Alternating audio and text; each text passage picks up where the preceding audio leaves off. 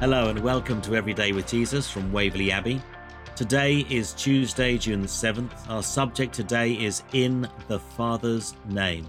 We're reading from John's Gospel, chapter 20, verses 19 to 22. And in verse 21, the Bible says, "Again, Jesus said, 'Peace be with you. As the Father has sent me, I am sending you.'" This brief sentence carries a lot of weight. Jesus commissions or entrusts his disciples with delegated authority to go out and share the gospel with the world. Their mission is no different from that committed to Jesus by his Father. Indeed, the church inherits Jesus' call to make disciples throughout the world.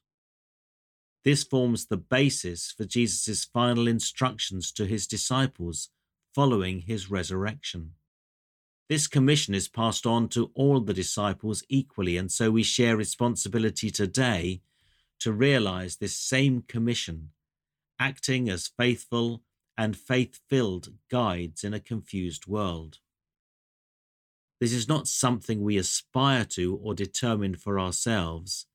This is something that is bestowed on us by God's own hand, as we read in the letter to the Hebrews, chapter 5 and verse 4.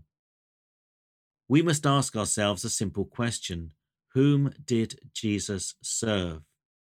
As he chose to do the will of the Father, we are invited to invest ourselves in serving God's will through our life on earth. Scripture promises fullness of joy, despite our anxiety that this might lead to a rather austere life. Establishing how this commission plays out in our lives is critical to making decisions.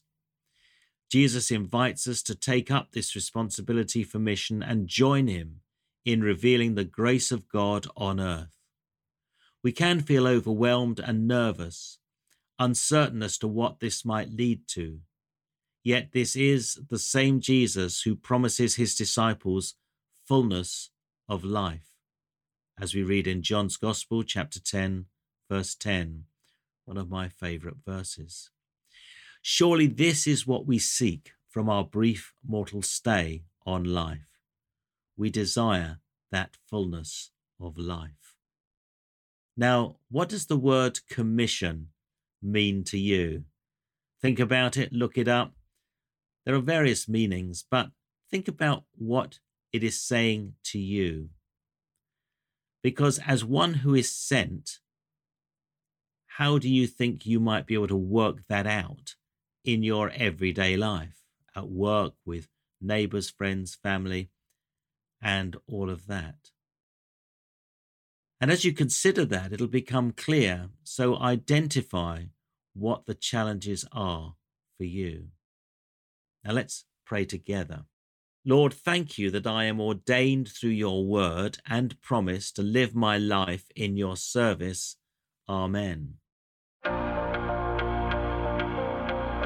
The scriptures to consider today would be Isaiah 63 verses 1 to 10, Matthew 28 verses 16 to 20, Luke 24 verses 36 to 49, and John chapter 13 verses 12 to 38.